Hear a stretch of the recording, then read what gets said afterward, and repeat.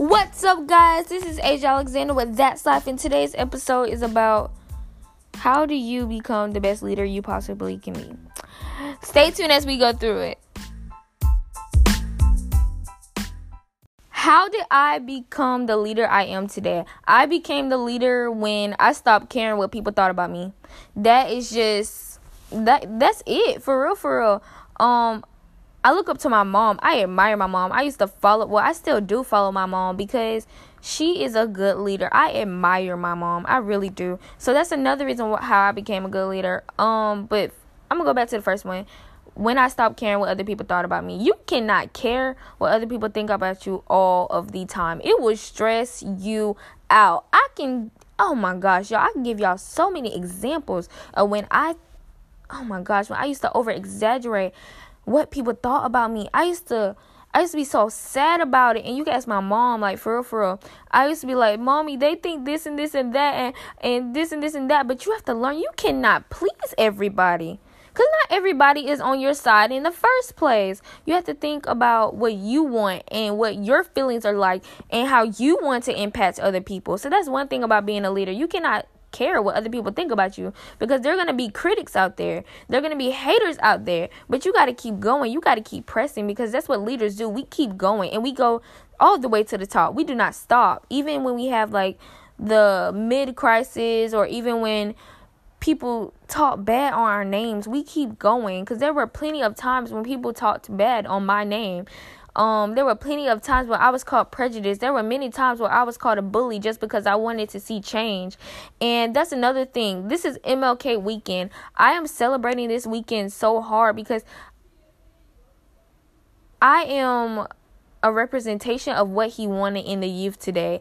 And I'm so happy that I get to make this change and that God chose me to exemplify what we need for the next generation, because our generation, we're full of politicians, we're full of doctors, we're full of entrepreneurs, but we don't know how to use it. We're not in full effect of it. Become the leader who you are supposed to be.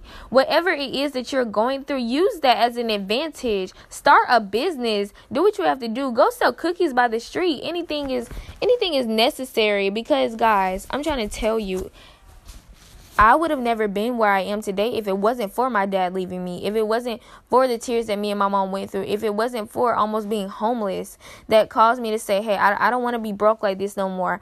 I remember one morning, this has stuck with me. I remember this in 8th grade. I remember this. My mom and me, I get McDonald's every morning. I'm an addict because I love sweet tea. I really do. I love sweet tea. And my mom had lost her job. And we were still going through the transitions of divorce and stuff like that. So, when you go through a divorce, it takes a lot of money because you got to pay for lawyers and all this and this and that. So we was at McDonald's one morning and we pull up and we were in the parking lot. And my mom just couldn't afford for me to get breakfast. She didn't have any money. We didn't have anything. Nothing was on the cards. She didn't have any cash. All she had was a couple of quarters. And I was just so humiliated to get out with those couple of quarters. I was like, no, Mom, keep it. I remember that day because that day stuck with me. I said I would never, ever let my mom get that broke again. When your mom has to scrape up just 50 cents, 50 to $1 just to get you a sausage biscuit just because she doesn't have it in your bank account, that is sacrifice.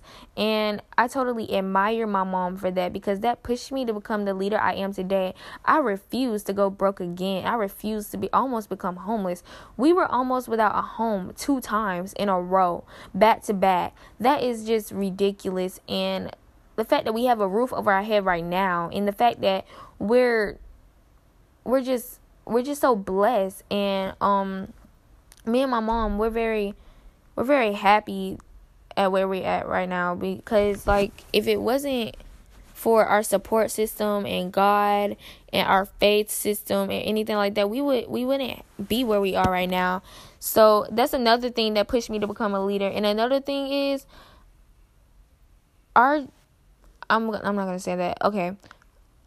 What pushed me to become a leader is the way that my attitude was. I didn't have that mindset my eyes weren't open. Let's just say it like that. My eyes weren't open. They weren't at all. But now I see different stuff that I want to see happen. But I'm not the only one that can change stuff. That's another thing.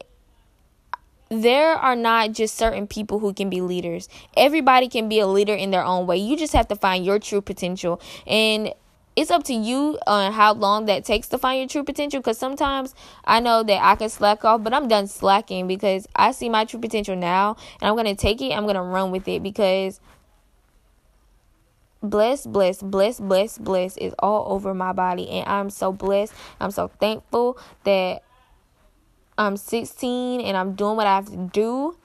And me and my mom, we're going to live great when we get older. I refuse to be broke again. I'm trying to tell y'all, young generation, catch up. Get on the wave. If you're good at doing hair, do hair. Like, if you're doing good at makeup, do makeup. If you're good with baking, make a baking company. Like, it's so much stuff that we can do.